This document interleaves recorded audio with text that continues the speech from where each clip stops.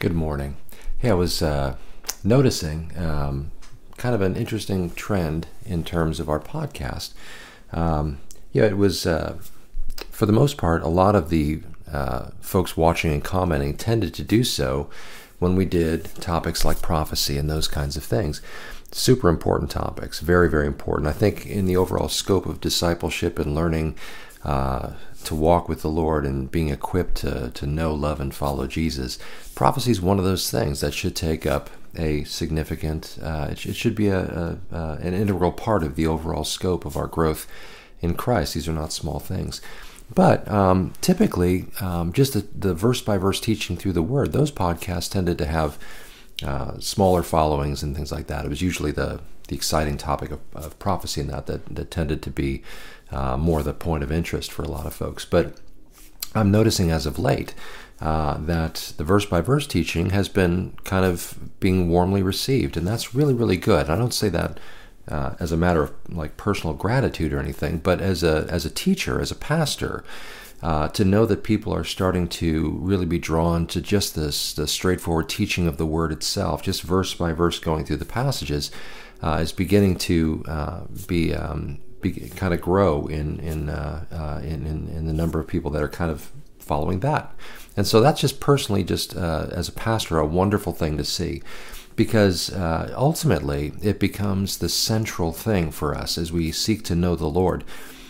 All of the other topics that revolve around in the course of studying through Scripture, the various topics that are there, are all important for us to learn.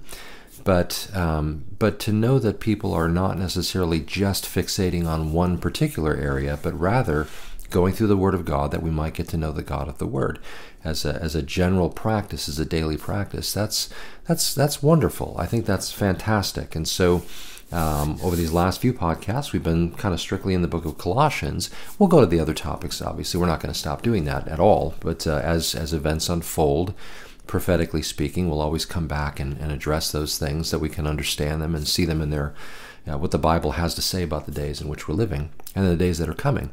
But I'm very, very thankful to see that there seems to be a growing interest in just hearing the Word of God being taught. That to me is fantastic. And of course, one of the characteristics of the last days is apostasy. People that are going after false ideas, having wrong ideas, people that are misleading others away from the truth of Christ. Paul deals with this. We're going to see that unfold a little further as we continue to make our way through this letter to the Colossians. But that certainly is characteristic of the days in which we're living. We are living in days of tremendous apostasy, and it's only going to get worse. And so, the importance of biblical truth cannot be overstated. And the best way to grow in your knowledge of biblical truth is to go through it verse by verse, reading through books in context, reading through the overall context of the Scripture, understanding not just a verse here or there, and especially not for the sake of just having a proof text for something you already want to believe and now you're finding passages to justify, but rather seeing the passages for what they actually say in their context. That is such an important thing for us as believers. It keeps us healthy, keeps us growing strong. Paul talked yesterday about their good order and such, no doubt speaking of the church being healthy, but the church being healthy means believers are healthy. And so we become more and more healthy, we stay healthy, we grow strong, like a tree with roots that go by the river of water, as Psalm 1 would talk about, the idea that being in the Word of God is like that. And so that being said, I just want to share that. That really brings me great joy. And so with that, we're going to go ahead and continue in Colossians chapter 2 today. My intention is tomorrow to do sort of our typical Apologetics Thursday thing as we talk about various elements of how to share our faith, as we've been talking about them on our Wednesday night series. It's Wednesday today, so tonight we'll do that, and tomorrow I'll share some of those ideas and thoughts. But today we find ourselves again going through the verse-by-verse study in the letter to the Colossians, and we left off yesterday in verse 5 of chapter 2, and so in verse 6, Paul writes, "Therefore, as you received Christ Jesus the Lord, so walk in him, rooted and built up in him and established in the faith, just as you were taught, abounding in thanksgiving." You can probably tell where this whole little diatribe I just shared on really kind of came from as I was studying the passage in that. But therefore, good rule of understanding context and things like this, and learning to follow the passage and such. When you see the word therefore, you always want to stop and ask yourself what it's there for. And in this case here, we see the word therefore, which will appear a number of times throughout this letter, by the way. Here we see the word therefore connecting the ideas that Paul had been talking about with that which he just shared. The word therefore is a connector. It speaks of the idea of something that has been spoken of before, drawing us to a conclusion or leading us to a practice, or helping us to understand what the matter ultimately was leading to, something like that. Well, here Paul has been talking about in the earlier verses in chapter 2, the idea of Christ being our all in all, to reaching the fullness of, as he says here, reaching the full assurance of understanding and the knowledge of God's mystery, which is Christ, in whom are hidden all the treasures of wisdom and knowledge. I say this so that no one may delude you through persuasive arguments and such. He talks about how he's rejoicing with them. Though he can't be with them physically, he's with them in spirit, rejoicing about their good order and the firmness of their faith in Christ. Therefore, since these things are true, since this is what's going on, since this is the case, therefore, what does that lead to? He says here, therefore, as you have received Christ Jesus the Lord. You've received him. And Christ Jesus the Lord. By the way, Christ is not Jesus' last name. Christ is a term. It's a title. In the Old Testament, the equivalent would have been Messiah or Mashiach. Here in the New Testament, it's Christos or Christ in the English. The idea there of God's anointed one. Okay, since you've received Jesus, God's anointed, the Lord. Okay, Christ the Lord. Not just Savior only, but Lord as well. He's the King. He's the master of my heart, right? He's the one that I ultimately submit my life to. Since you've received him, and since he's your all in all, and since you're firmly rooted, you've got good order, you've been your faith has been firmed up and such. He'll continue on that idea here in this passage as well. Since this is the case, and since you've received Christ Jesus the Lord, and these things about your faith have been established, the natural thing then is to walk in him. The word walk there speaks of the idea of making progress, the idea of moving forward, the idea of, again, just continuing on, and that sort of a thing. That's sort of what's ultimately in view here. And so it speaks of a life that is regulated in such a way as to make progress. It's not just casually walk like we might sort of walk through the woods on a taking in a nature walk or something, but rather it's something that is a driven, directed kind of a thing. Walk in him. He's your Lord, and therefore that brings about the expression of walking alongside of him, growing as he leads, being intentional about that kind of a thing. It's okay to just take walks and such, but sometimes we need to get somewhere, and that's what we're talking about here, the idea that we're making our way toward something. Therefore, since you've received Christ Jesus the Lord, walk in him, rooted and built up in him. Okay, remember, notice here, the idea of being in Christ, walking in him. In other words, that idea of deep personal relationship. And likewise, when it comes to being rooted and built up in him, again, it speaks to that idea of, since we have this relationship with him, it brings about something. And the idea here is that we're encouraged to build, or to, as we walk in him, we recognize, I should say, that we are rooted, and the intention is that we be built up in him.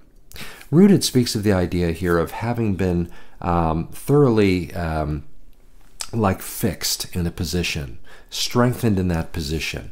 As you walk in him, as that relationship with him grows, you find yourself more firmly established, rooted, fixed in that position. In other words, you become immovable. The more you walk with him, the harder it is to sort of be pulled away, because you're fixed in that position. They always say, when a storm blows through a forest, how do you know what was the strongest tree in that forest? Well, it's the one that's still standing, right? The idea of being rooted there. You're fixed in that position. Walking with Jesus intentionally brings that kind of growth about. To build up speaks of the idea of building upon that foundation which has been laid. It's not It's sort of further speaks to that idea of being in that fixed point, not only being firmly fixed in that place, but then building upon that, like the roots of a tree. When a tree is planted, or seeds are planted, or they grow into a tree, what ultimately happens, it's not just growth up, it's also roots that grow into the ground that help it to be established, so that when the winds blow and everything, there is something underground that holds that tree in place. But it's not just the roots either. The roots ultimately are being fed so that ultimately that tree can grow up and grow strong and bear fruit. It's the two work in perfect sync. And so should it be in the Christian life, that we establish roots in our relationship with Christ that go deeper and deeper and deeper, so that there is nourishment upon nourishment that can be received, that ultimately the outgrowth and the flowering of our faith might happen.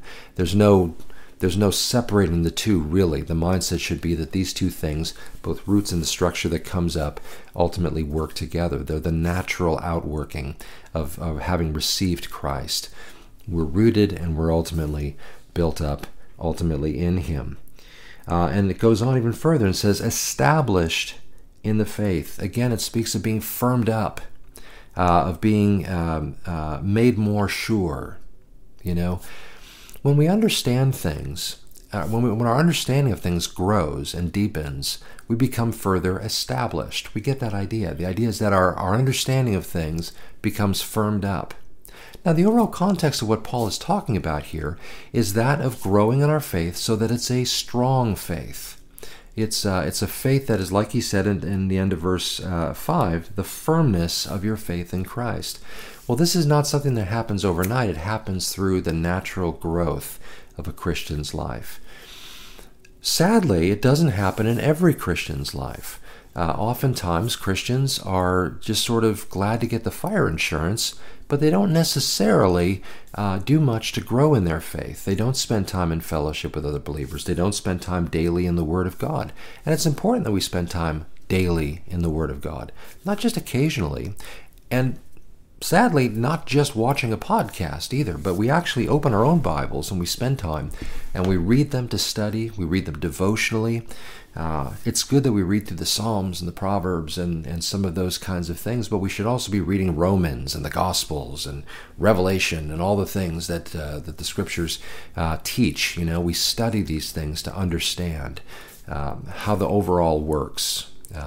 Just as a brief thing, when we understand the context of the passage, then we're understanding the passage. We're growing toward understanding the passage properly. There is the immediate verse, which, isolated from everything else, can become kind of a pretext. So we don't read a verse in isolation. We read a verse understanding what else is written around it. For example, I mentioned, I think last time, that I was watching a video of what turns out truly is a false teacher. But he happened to be in this passage we were in yesterday, the video, I should say. One of the things he talked about had to do with this passage yesterday. In verse 5, for though I'm absent in body, yet I'm with you in the Spirit, rejoicing to see your good order and the firmness of your faith in Christ. He took that passage to mean that Paul was looking, he's not with them physically, but as he looks into the spirit realm, he noticed he was able to tell what rank these believers were in individually and as a church. The idea of good order, speaking of rank. The term does speak of that. It can speak of that. But the context of the passage has nothing to do with that kind of an interpretation. But that's where he went. And he didn't teach the passage, the overall. He just simply pulled a verse that basically justified or proof texted something he'd already been teaching. And now he sort of slapped a Bible verse on there to sort of give it some validity.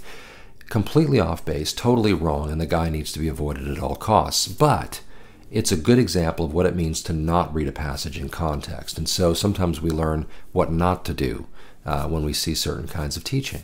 But that's the importance. We read the passage in the overall context, and then on top of that, there's the context of the entire letter that's being written, like in Colossians.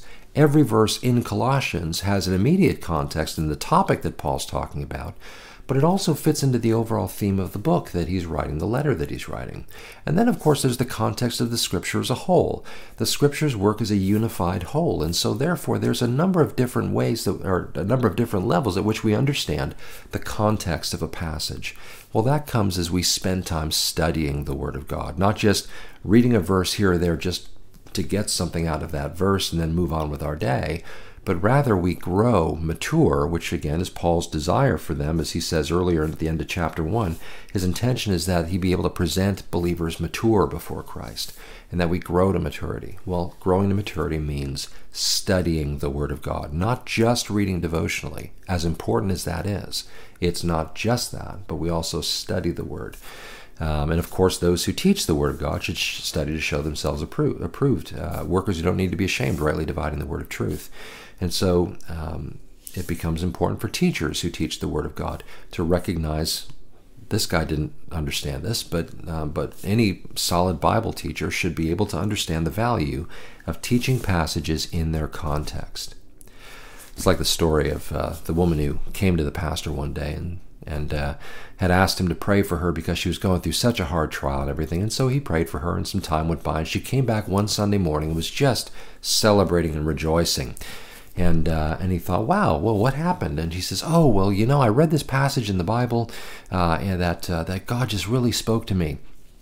And it was like Luke 2:1, I think. In the years of Quirinius, a census was it came to pass in the years of Quirinius that a census was to be taken, and so on and everything. And so he reads the passage and he thinks, well, what about a census, could possibly have been like the key to your sort of getting through this thing and all. And so he asked her about it. She says, well, don't you see? It's right there. It says it came to pass. It didn't come to stay. It came to pass. Well, it's a cute story, but the passage obviously is not taken in context there, if that's what you're getting out of it. But we read the passage, learn the context, grow in our understanding of it, and that helps to fortify, firm up, and strengthen and establish our faith. And that's Paul's desire for these believers in Colossae, also the believers in Laodicea, as they're mentioned here a few times in the letter as well. And obviously the Holy Spirit would have us embrace that same mindset. And so again, it's how we approach the Scripture makes so much difference. Understanding it properly the way God said it helps us to understand what God meant when he said it. And when we understand that, we start to grow in our faith as we get to know him better. We learn the things the way that he thinks, the things that he maybe expects of us, the things that he wants us to take from the passage. That just makes us healthy and strong. And when we're healthy and strong, we find ourselves walking in him, firmed up in our faith. And that, of course, is the daily goal of the believer. And so that being said, again, I'm so thankful to see that people are taking a deeper interest in simply studying the Word of God, going through it verse by verse.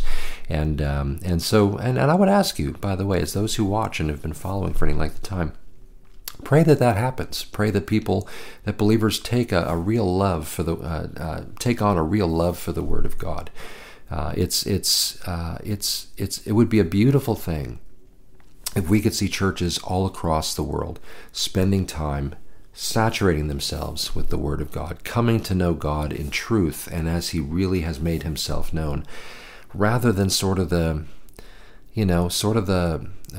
other ways of approaching it, where we just sort of take a text and preach some kind of a topical thing. And not that there's anything wrong with having a topical message from time to time. We do that, right? But the overarching responsibility from the pulpit is to teach people God's Word.